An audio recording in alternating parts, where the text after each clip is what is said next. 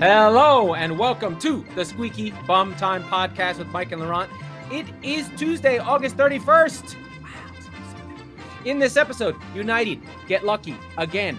Arsenal are apathetic against City, and Chelsea are awesome at Anfield. But Mike, Spurs are top of the league. 1-0 to the Tottenham. No? What do you got, Mike? I've got it. I'm pretty excited about how the third win in a row, 1-0, like you said. Nuno was great to say, listen, no, it's August 31st. Stop it with that, right? Like he shot that shit down right off the jump in his press conference. But it does feel awfully good for the first time in not just the Premier League history, in English top flight history, for Tottenham Hotspur to be top of the table and Arsenal Football Club to be bottom of the table. Relegation fodder, shall we say. That's the thing that I'm focusing on more. I think that's much more of the story. Schadenfreude's the best. Oh, isn't it? And the way that I've looked at this is through the lens of the very, very highly anticipated All or Nothing Amazon behind the scenes all expose on what the hell has been going on. How fucking lucky did they get? How lucky are they? They can't hide it. No. What, Amazon? Yeah. No, that was brilliant. That was a stroke of genius because they were like, they're going to fire Arteta and we're going to figure out when and we're going to be there. I mean, look, they fell ass backwards into Spurs when they did it because they got rid of Pochettino and Mourinho showed up, which they cut out of the whole show, by the way. They're just like, Pochettino, oh yeah, forget it, bye. It was the first episode. And then they were like, they had like the changing of the guard. And believe me, it was weird. It was a lot. Speaking of Mourinho. It was a big giant Levy jerk-off show. He seemed like big time. Anyway. Speaking of Jose Mourinho, real quick, our Serie A update before we really get running here. Salernitana had their first home game in Serie A since 1999, and they faced 1999. Oh, that's nice. I'm learning more and more about them. They were in the top flight twice before this. Anyway, they hosted Jose Mourinho's Roma, featuring old friend Tammy Abraham, who scored a great goal.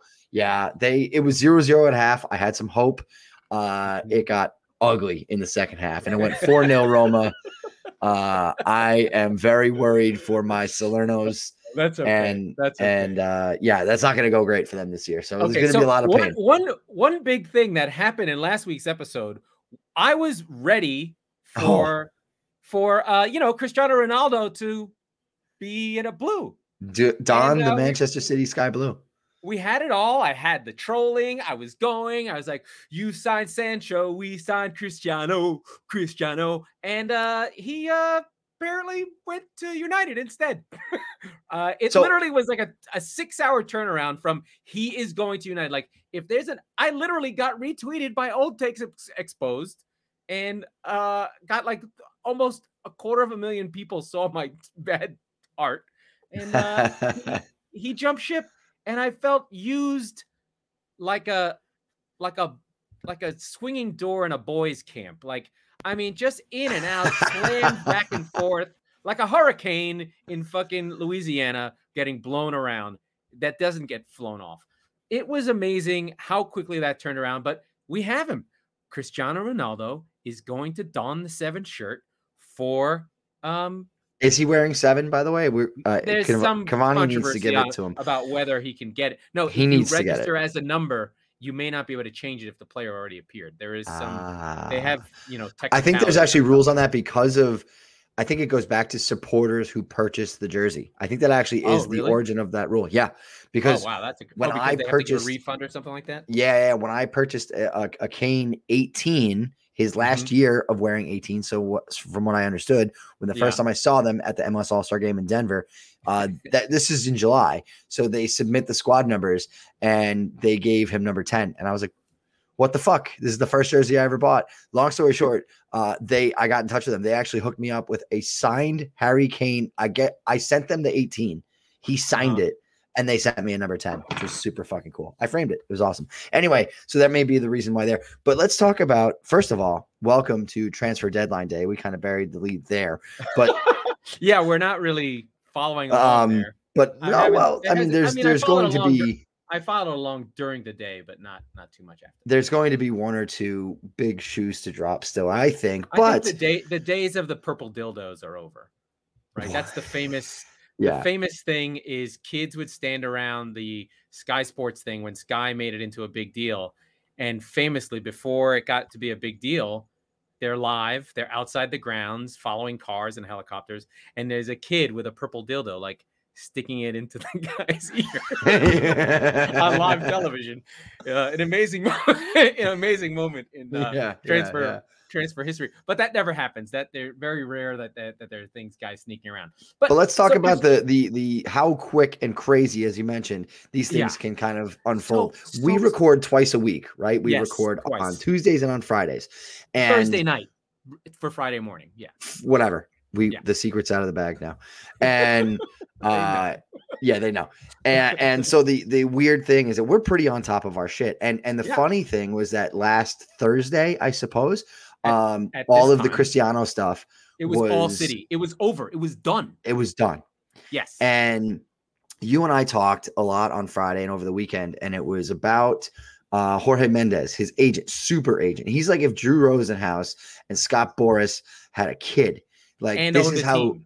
and owned it right and owned a team essentially, right? So like this guy Wolves. is Plugged in. next level manipulative. And And really so good. what he did was he knew that Cristiano wanted out of Juve. We covered that on Thursday.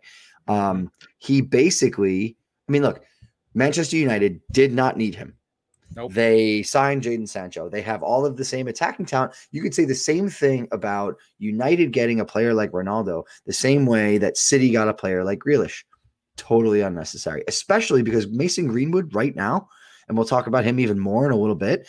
I think he's leading the league in goals, but he is white hot. He's incredible. He's in great form. And so the last thing you need is to bring in a striker to sit his ass on the bench. But you have this player who is, would you say he's bigger than Cantona for United? Are you ready for how big Cristiano is? Cristiano Ronaldo has more Instagram followers than the entire Premier League teams combined. No. I know, but like in in terms of United lore, for United, no, he's not bigger. He's not. No one's bigger than Cantona. Cantona is unassailable and untouchable. He's the reason they won their first title. So, sure. But in terms of fame, he is up there. He is as important. He represents modern United.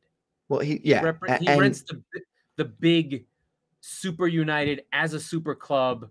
You know, as the Premier League is ascending, this is 2003 to 2010 and 11. They win the Champions League. They lose to Barcelona. He's the beautiful sort of matinee idol for modern football. He is a television creation. Not only that, he's fucking incredible, but he is all that, right? Like he's coming into a brand that is already huge, and they create a superstar. Man United creates Ronaldo, and he obliges by being amazing, right? Mm-hmm. But so Manchester City is sort of hoodwinked into flirting with them, and as you said, they had to be wooed. They're like, we don't need 36-year-old Ronaldo. Why? I mean, why? And in fact, there's a lot of argument that they're going to be better off without him. So, in a weird way, it sounds like a pissed off ex-girlfriend, but I hear it. I understand. But nonetheless, you've got City kind of sniffing around, and all that needed to happen was Ed Woodward, to hear that, right? And he was like, "Oh shit, yeah, I can't let this happen." The story is this, right? So CR7, it's known in football, wants to get out. Ronaldo wants to get out. He's trying everywhere. They try PSG. It's literally like the Three Bears. They knock on the door. Can I come in? No, you can't. They knock on Real's door. No, you can't, because literally Ancelotti has to tweet, "I do not want him. We have not contacted him. He's a legend. I love him." Knock. They knock on City's door. They're like, no, we're all about Kane. They come back tomorrow. They look around. They have no toys to play with. Kane falls through. Knock. Can we come in? Yes, you can come in. Yeah. So, but wipe your feet. Wipe your feet. Mendes is doing this. He's talking. He's schmoozing. He's doing the whole thing. And he literally sends as he's there, he's like, okay. Because Ronaldo had wanted to go back to United the whole time. And they were like, no, it's not time. The second it got close, United's veterans, leadership, the people that control the culture, the Nevilles, the Fergusons, the Patrice Evra, the sort of visible, the top level people, Ferdinand, they go nuts, go into full gear, and turn the screws on Ronaldo. And I'm like, you cannot go to City because you don't get this. You don't understand this. Do you think they turn the screws on Ronaldo, or do you think they turn the screws on United? Both. They turn the screws on United to not let it happen. Right. That's where Ronaldo I was going would have gone. He would have gone to City. I agree. I don't think he cared that much. I agree. But I think there's a soft power that happens. And I have never seen Woodward move so fast as to get this signing done. It happened in 12 hours. This is a team that took 6 months to fucking sign Slabhead. Like, they panicked and made a panic buy for the thing they did not need, which was another player to take up the space that Cavani takes.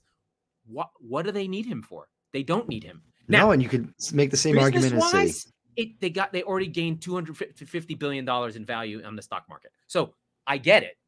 Football wise, it doesn't make a difference. And the problem is now the player that they did need, Camavinga, who's 18 years old, just signed with Real. And Real's like, we're not going to get Mbappe. We'll just get actual players we need to win games. And let's go into that for a second. Yeah. So the latest and greatest on Mbappe, which by the way will change by the time you're listening to this episode, if we know have learned anything from last week, is that Real Madrid, and to back up, Real Madrid went up to 170 million with about 10 million euros in add-ons. So roughly a total of 180 million for a player who has 1 year left on his contract. Now, there's nobody's here is denying that Mbappe is one of the greatest players in the world, one of the most dynamic players in Europe, all that. But my goodness, what we said, you spelled domino wrong. One of the things we were talking about on Thursday was, man, you get to play with Lionel Messi. You get to be on one of the most dominant super teams in Europe. You're going to kick the shit out of the French league. Why wouldn't you just stay for another year and take a significant chunk of that 160, 170 million and take it as a signing bonus, right? One of the things about Ronaldo signing with United is that, like, it was only a $15 million fee, which makes sense. I mean, he's 36, whatever, and he was sort of, there wasn't a lot of negotiating power, but you're going to pay him 30 million over the course of the year, right? Mm-hmm. So at least, that's kind of the interesting thing where, from Mbappe's point of view, I'm confused by his tactics, but we fast forward to the latest and greatest. He was basically out the door on Friday and Saturday. I believe on Sunday, Pochettino starts him and he scores a brace.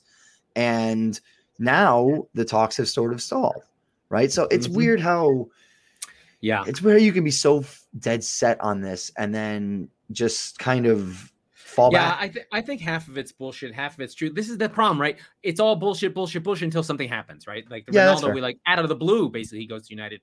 I think it's a mistake. I'm happy. I'm glad. I'm sad. I've been convinced now that it's a bad idea. But City played on and now have 2 back-to-back games of 5-0 against Norwich and now Arsenal, who we have to talk about. I mean, Arsenal are in last place. They haven't scored a goal. They're -9. Well, I said this on the show on Thursday. If Arsenal do not score against City, they will have to choose their August Premier League goal of the month from the training ground, and that's exactly what happened. They did not score a goal in the month of August. The doors blown off them. They were already down 2 when Xhaka got sent off, and it's again, it's the manner. It's like this is like no shots on target, 18% possession, which is the lowest it's ever been since Opta started taking stats. And I don't know. I mean, I understand weakness in a team, and I get it, but like, there's no adaptation. It's just like, oh, we're going to play City the way we play them. And one of the things I think about with Pep, with City as well, in some of the dealings and some of the things that happen with Arsenal and certain teams, is just like, there's this Cruyffian Barcelona arrogance that we talked about last week, where it's just like, I am ideologically opposed to preventing damage to my team. And that's why Real and Barcelona in the heady years of maybe 6, 7, 10 years ago would beat teams 7-0, because they just don't believe in Spain and being pragmatic and going, you know what?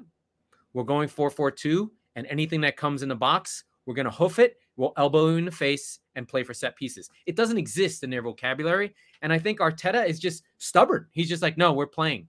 And at this point, I think the players are like, dude, we're not, they know. They're like, we're not good enough. What are we doing? Right? When you watch them, I feel bad for them. They know they're not good enough. Right? And but there's no situational guile. To be defensive.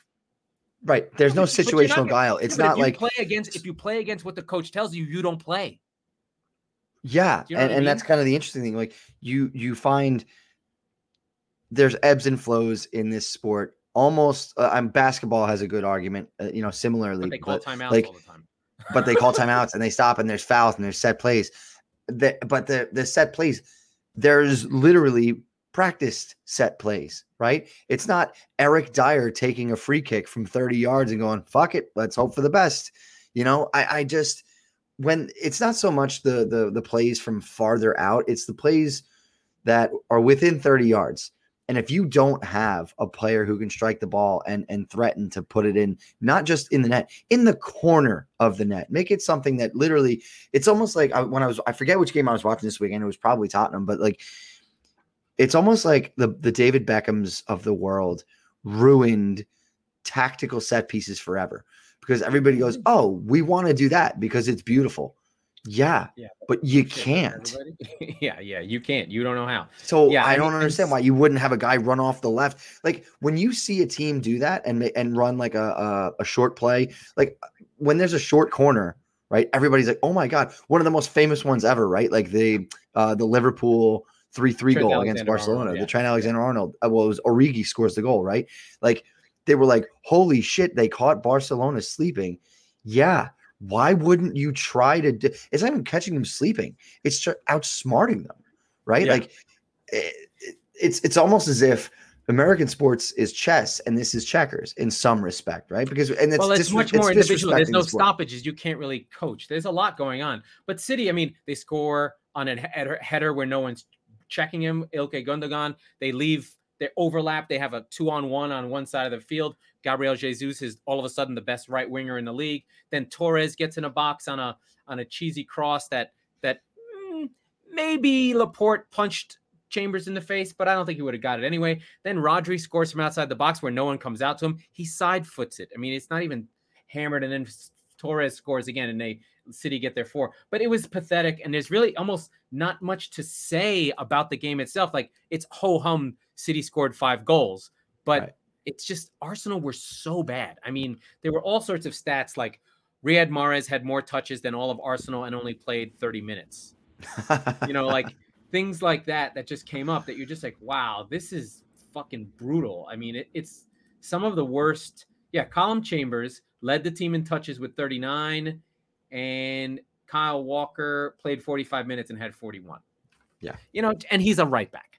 Right. So there's just like, it's just a pathetic. Well, and Callum Chambers having the most touches for Arsenal is the stat right there. Right. Like, right. It's just a really sad kind of like Arsenal are in bad shape. And I guess, we probably have to talk like, what is the line for Arsenal? When does it happen? Like they've put in 130 million. Obviously they had a plan for the season. I like them. I had them in 6th. I feel insane now, but they literally had the 3rd best defense in the league. And I figured that Kane would have left Spurs. And I figured that Lacazette and Aubameyang would be there. And granted, they have not had all their players. There's been none of their defenders are there. No, and that needs to be said. But that is the key thing. I think that, like Liverpool sort of slipping in that middle of the season, no pun intended, Steven Gerrard. When you lose your center back pairing and you lose some of the cohesion of your team, there's a fear that you can sense with Arsenal. Like when they'll play hard. The first 10 minutes of the last 3 games, they've been great. Mm-hmm. The first goal goes in and they're finished.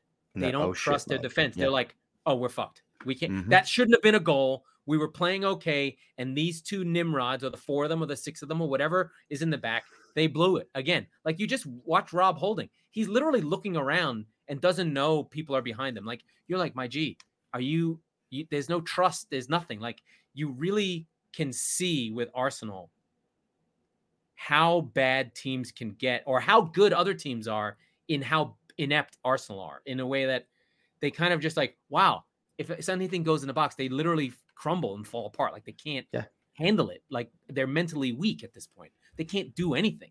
So it's pretty fucking sad at this point. They're a mess. And that goes into, go ahead. No, but so we are in our first international break of the year. We will save you from our whine, complain, moan about the international breaks starting just as the season starts to get exciting and the narrative starts to form, which annoying. It's silly. We won't do it. Not today. We're not gonna do it. I might do it in 10 minutes. But coming out of the international break, we have a relegation 6-pointer between the mighty Arsenal and Norwich City, who are both on -9 goal difference. Norwich being up top on 19th because they scored one singular goal so far. And that's where the bar is right now. Like Arsenal, granted, have had to play Chelsea. They have had to play City. They had a tough draw with Brentford in the first home game ever, right? Like that was always going to be a tough match going in. And we said it, like Arteta really kind of biffed that one from the jump and sort of put them in a position to lose, and Brentford capitalized. But you get the feeling that they're one more bad loss away from relieving. If they won't Arteta. fire him, if they lose, they have in the Premier League, they have Norwich, Burnley, Tottenham at home, which is important to note. They're at home. Tottenham. It's at the Emirates, right? Right. Tottenham, Brighton, Palace. Okay. They've got to get. Let's say they lose. Let's say they lose to Tottenham. That would be bad, but they need. That'd be awfully bad. 3, 6. No, they need 12. If they get 9 out of these 5, they need 9. I would say 9. 9's the number for me. And again, it's if you lose to Spurs, that's going to feel like 2 losses, and I understand. They need 9. They need 9 from 5. 9 from 15 total points, right? So maybe they need more than that. Maybe they need 12. No, they might, but look, if you win, they're not beating Brighton away. No fucking chance. Well, hold on. Not my mighty Seagulls. If you beat Norwich and Burnley, which let's be clear, if you don't, you're in trouble anyway. Yeah. I mean, I'm going to say it now. Arsenal and Spurs are going to draw, and it's going to piss me off for weeks. And because Spurs are going to be significantly better in that game. Your team is so much better than them.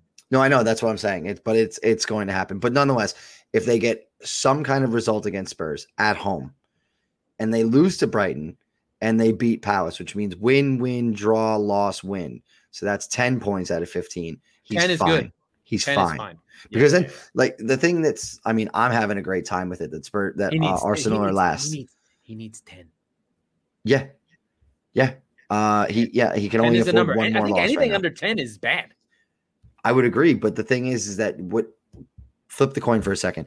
If he gets 10 points, he's right in the middle of the table. Everybody fucking relaxes. Nobody's talking about relegation. Everybody calms down for a second. I think it's the manner though, like. Let's say they beat Norwich and then just get the shit beat out of them by Burnley, like a punch in the face. Oh, of course, but I'm counting Burnley as a win, right? Like I'm not, and that's foolish of me. And Burnley's bad.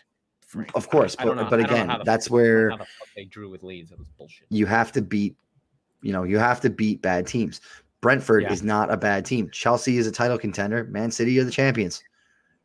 Okay, you got to beat bad teams. If you beat Norwich, you beat Burnley. If you beat Crystal Palace, that's a hell of a long way to go. And everybody relax. The bitch of it is that if they have Spurs and Brighton in the space of 6 days and they drop both of those games, then the heat's going to turn really, really high up. Because like I said, a loss to Spurs is going to feel like a loss. It's like 2 losses because that's North London derby.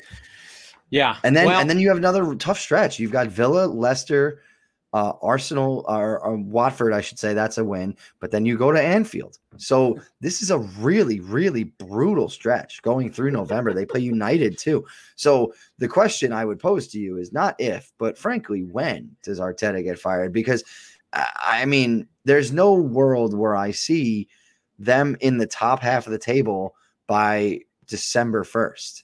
It's ugly. No chance. No And then chance. the funny thing is that like the festive period, I mean, somehow they've got Wolves and then City again. Doesn't make sense. But like the festive period, they have a couple of easier games, but everybody drops points in the festive period because there's just so many games. Here's what we're hearing. What I'm hearing is, and then we have to do some business. What I'm hearing is the league is better, and Of course. Arsenal haven't necessarily gotten worse. What they got away with Wenger was, just listen, was the league was they were shitty teams that would play a certain way that Arsenal's playing style could get points from. But now everyone's better. Everyone's been spending money. Like they may be worse than they were, but a lot of the teams around them are much better, right? Like there's a middle of the league that's really strong right now. And I have to I'm gonna commend them and talk about United after this.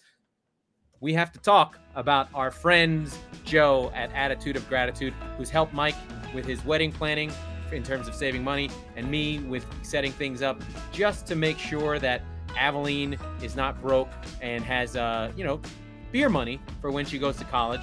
And he's a great guy.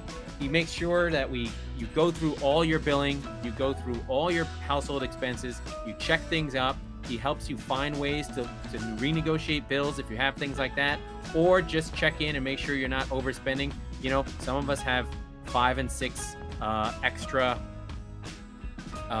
streaming subscriptions that we don't need. Like, I think I have Fubo TV somewhere. I don't know about Give me your password. I don't, actually. Joe helped me get rid of it. So please contact Joe at Attitude of Gratitude Consulting, and he will help you out. And let's just bring the website up real quick, just so the kids on the old internets get a hold of it. Which is a good reminder, by the way. If you're listening to the show, we love you very much. We stream the show on Twitch, on YouTube, in our Facebook group, on Twitter, all over the place. And so this is where you can see Joe from Attitude of Gratitude Consulting's website. You can see his number, where you can schedule a call with him. But the only problem with this is that you have to look at us as well for the better part of an hour. So if that's not your cup of tea, I get it. I understand. But check us out on those sources as well, guys. Yeah. So that's Attitude of Gratitude. And I am going to, for the sake of Manchester United, be grateful that Adama Traore can't finish to save his fucking life, because United got super duper lucky against. They did. Wolves should have against Wolves. So let's go more into the Wolves part first, and let's go back to United. Wolves should have beaten Spurs, and Traore is to blame for that as well. And they should have gotten at least a draw. And the reason, right? Like, no, if you he got there. If a running back in the NFL runs 85 yards and fumbles at the 2-yard line, is he a good running back, or did he fumble at the 2-yard line? Okay, so let's put it that. Let's put it that. No, he fumbled the ball, because what happened with Traore against Spurs, he put a shot out for a throw in. It did not go out for a corner. He didn't just miss the net. He missed the corner flag from the other side of the field. Okay. So his finishing is criminally poor. And for some reason, there is a subset of Spurs fans that are desperate to buy him for 40 million pounds today. And I'm not really sure what that's all about. We'll see by the time, this airs, if that has come to fruition or not. But the thing that makes me crazy is that we talk a lot about expected goals on the show. It's not everything. Fourth in the league right now, I think. It's okay. And we talked about it a lot that, a few weeks ago, that the fallacy of it, and it doesn't have context, and it's important to remember that. But Wolves have roughly, depending on what source you look at, 4.87 or just over 5 or whatever, roughly 5 expected goals and roughly 2+ expected goals against. There's no reason they should be 0-3. But was it Roman Saiz? One of the best saves you'll see all season from David De Gea this year. Yeah. That shit's gonna happen. But at the same time, it's a combination of being horrible finishers and unlucky. And you said it before we jumped on the show. The name that sticks out and is missing is Pedro Neto, right? And so he's gotten a setback. Look at my friends at Wolves, plus 1.4 in the top 4. Yeah. That's goals. fifth. Yeah. And so Mm-hmm. Neto had a setback. He broke his kneecap, which just sounds horrible. That does sound He was bad. supposed to be out till about Halloween. Now he's going to be out till about February. Yeah, and That could mean he's the as good much. finisher who can run with Traore. Exactly, but that could mean as much as the Jimenez injury did for Wolves last year. I worry about them. Not quite yet.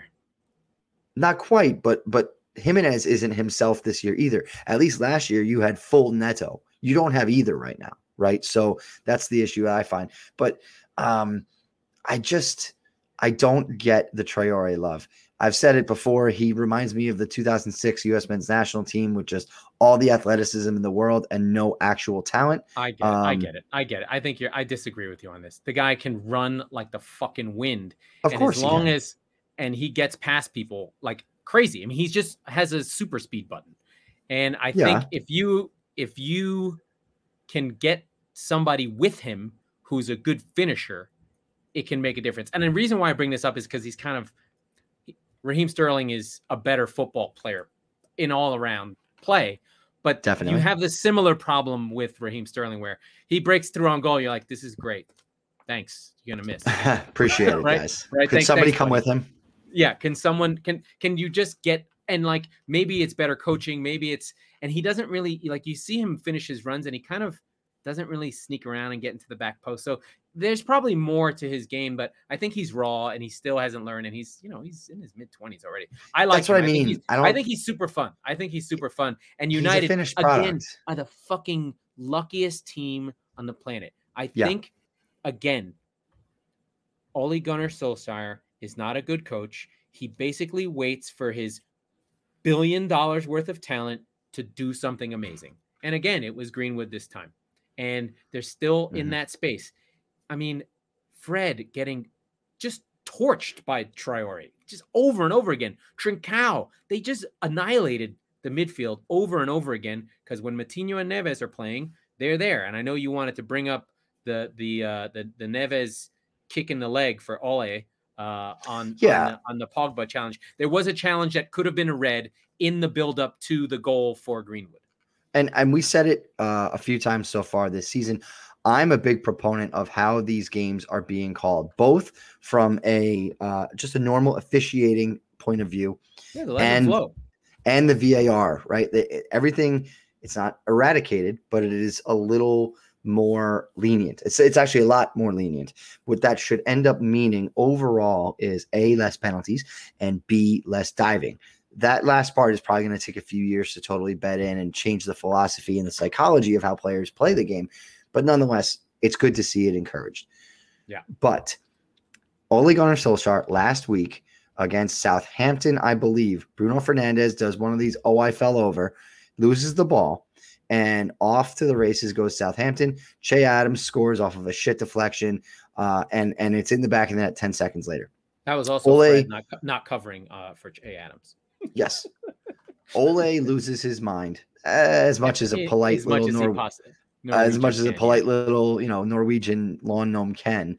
You mean a club ambassador who's in over his head and coaching the team? Right. Yeah, that. So he goes off about it, and he wasn't the only one. Jurgen Klopp whined about it as well in the Liverpool-Burnley game, I believe. Because Burnley really, and that's just Burnley, by the way. Burnley hasn't changed shit. That's Burnley the last 10 years since Sean Dyche showed up. But I now it benefited Ole. And I didn't see much of the press conference, but I didn't hear anyone ask him about it. And I sure as shit would have. I would have loved to hear, man, that foul was awfully controversial. And the one last week was significantly less controversial. So where are you on that? I'll give context. So it's a 50-50 challenge. Pogba is on the outside of the box, maybe 20 yards out. He has a bad touch. Neves is there. They both go for it. And Pogba clips Neves's ankle pretty hard to the point that his shin pad moves. You can see it. It shifts out. Neves takes 3 steps, looks at the ref, and goes down. That was why they didn't give it. Good. Had he gone down and yelled immediately, he would have got it. Probably. But he takes a step, looks at the ref, and goes, I can't believe you didn't call that, and then starts shouting. The play goes on, blah, blah, blah, goal to whatever. When you see it in super duper slow-mo, it looks pretty bad. But we In should full outlaw speed, it super looked, duper slow mo. I agree, but it never went to there was no check. There was nothing. Basically, who's the dickhead from the asshole ref that always gets talked about with the bald head? Mike Dean.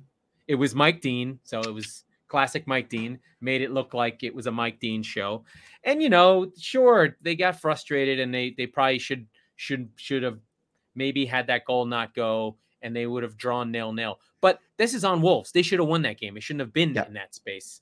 And we should talk about the big game of the day that involved more VAR controversy, but less controversial in this one. And it was Chelsea going to Liverpool in a 1-0. I mean, playing to a 1-0, a 1-1 draw, where Chelsea looked really, really good. They had the early chances, Mason Mount, also Lukaku. Havertz scores the goal early on a header that he flicks backwards. It's really cool. It's like a reverse dunk. For some reason, I think it's a reverse dunk because he's really far from goal. The corner comes in and he just flicks it back and it loops over Alisson's head. These teams are fighting each other. They're playing really hard. Chelsea are still resolute. Like, they are fucking good. Lukaku's good. Every ball sticks to him. He pushes it out wide. But this is a moment. I mean, it's still Anfield, and a cross comes in on a corner. Trent Alexander-Arnold. There's a crazy goal line scramble, like 2 or 3 different goal line scrambles. It's popping up in the air, and invariably Reece James is on the line. It hits off his shin, hits his arm when he's in the goal, and they clear it. They go to VAR. Madley, is it? No, the other bald one, who knows which ref it is. Yeah. They call the VAR for him to check. He goes and checks, but just looks at a still image of the ball hitting his arm. Penalty, red. And so before we go any deeper, let's talk about philosophically. I know we've beaten, like we mentioned, we've beaten the shit out of that VAR horse, but what ideally would you have the ref look at in that situation? Because what you've go ahead, go. So here's where I am with it, right? One thing is, it's really annoying that people don't know the rules. The rule is they keep fucking changing them, in my defense. Fair enough. This is not a handball rule. If you handle the ball in a clear goal scoring opportunity and you stop a goal from going in, it is a penalty and a red. Always. Yep. So once he gave the penalty, he had to give a red. The punters don't know this. They're like, oh, if it's because there's double jeopardy on a tackle. On a tackle, if it's a penalty, you're not sent off. Mm-hmm. So, but on a handball, you are. It used to be that there was double jeopardy. If you tackled someone on a clear goal scoring opportunity, then it was a red. It was a penalty and a red in the box. So they got rid of that. So you just get the penalty, but they got rid of the sending off, but not for handball. So that'll probably change again. If you handle a ball on the line to prevent the goal, it is a penalty and a red, no questions asked. Now, the thing that got frustrating for me was how people freaked out. We don't know what he heard. He may have said to the VAR, hey, I saw him move his hand, but I don't know if he touched the ball. All I need to know is if he touched it. If he touched it, it's a penalty. He goes to the screen. He sees the ball hit his arm. Penalty. Done. Yep. Right? So there's this whole notion that, he needs to watch the video run through. He saw it. He knows what he saw. Yeah. He just wanted to know if it hit his arm. Simple. And Reece James moved his arm toward the ball. Like, it hits his leg. But you instinctually. No. It's fine. But he had to go. So anyway, Mo Salah puts it away. It's 1-1. And Chelsea put in, we talked about this a couple of weeks ago, DNA of a team. Chelsea, in their core, in who they are, and I don't know how this gets transmitted. It feels like magic. It feels like voodoo. I don't know how this happens, and it takes a long time to change it. Inside of who Chelsea is a defensive team of Chopper Harris, a famous player who's their all-time leading appearances player. Famous, he's called Chopper because he chopped people down and would play with blood dripping off his head. And That is the Chelsea ethos. Jose Mourinho fit in with Chelsea because he was a defensive coach. Sarri did not fit in with Chelsea. Not in the DNA, not the juice. Alex Villas-Boas, not a Chelsea manager. When they won the Champions League, they won it on defense. Defense, sitting behind the ball. That's who's inside Chelsea. And somehow Tuchel has picked this up, or he recognized that as the ethos as a team, or something about the water in the shed. I don't know. And I don't like that I'm wearing this Chelsea blue, actually. It's making me That's a good point. Yeah. But they are the best defensive team I've seen in a long time without great defenders, which is weird because Conte went off at the half. He got hurt. That's a big deal.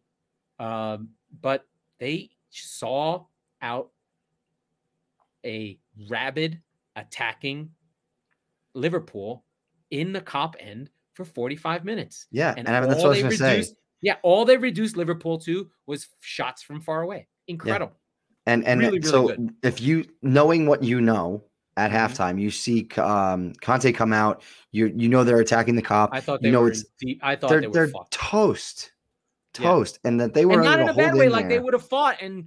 But I think but it's Liverpool at Anfield, and you figure something ridiculous is going to happen and go in the fucking net. Nothing ridiculous happened.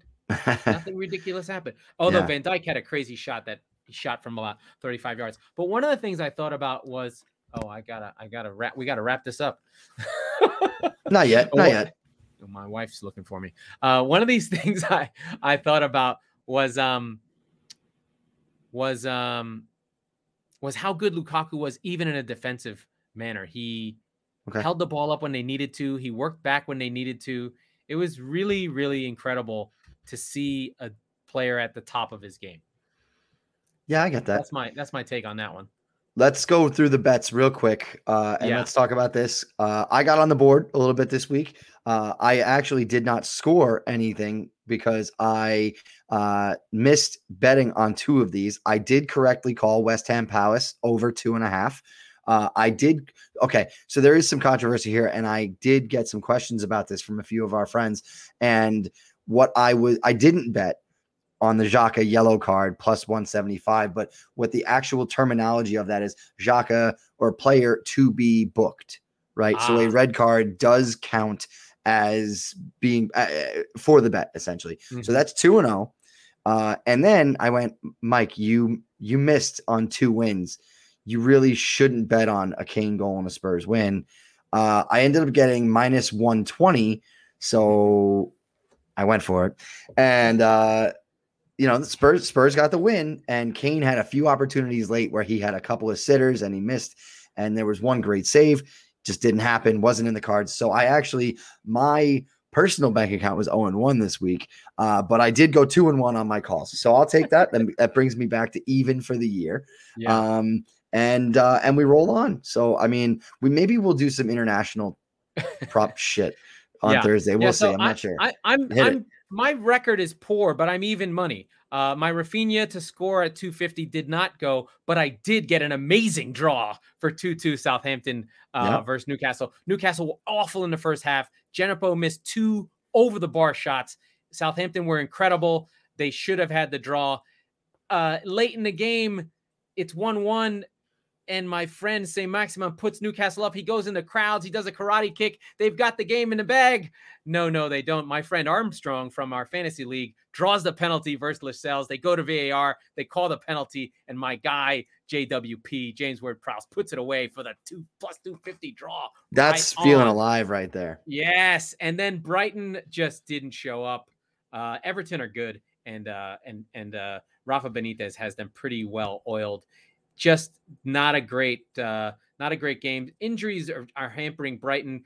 They had Pascal Gross playing at wingback, and he got annihilated by Decore and the whole wing there. So I lost that one. There was one funny thing that happened in this game. Richarlison trying to steal a penalty from that was weird. Dominic Calvert-Lewin, but all the leaders on the team were like, "Get the fuck out of here! What are you? Get out of here! He's such a dickhead."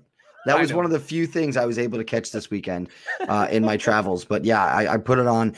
I was going to check out of my hotel and like, penalty to Everton. I was like, I'll hang around for a minute or two. And I got to watch that whole thing unfold. The commentator said it, which I didn't want Dominic Calvert-Lewin to miss, but I wanted him to miss for the story of Yeah, it being Richarlison's fault. I fucking hate Richarlison. But that was interesting. One other thing to look out for to today, I suppose, is Yves Bissouma is rumored. He's one of the names. Do not he's move one of the that names. man from it. No, he goes nowhere. Liverpool, no. Liverpool and Spurs have been coming in for Bissouma. I don't think so fucking good. He is good. I don't think either will get it over the line.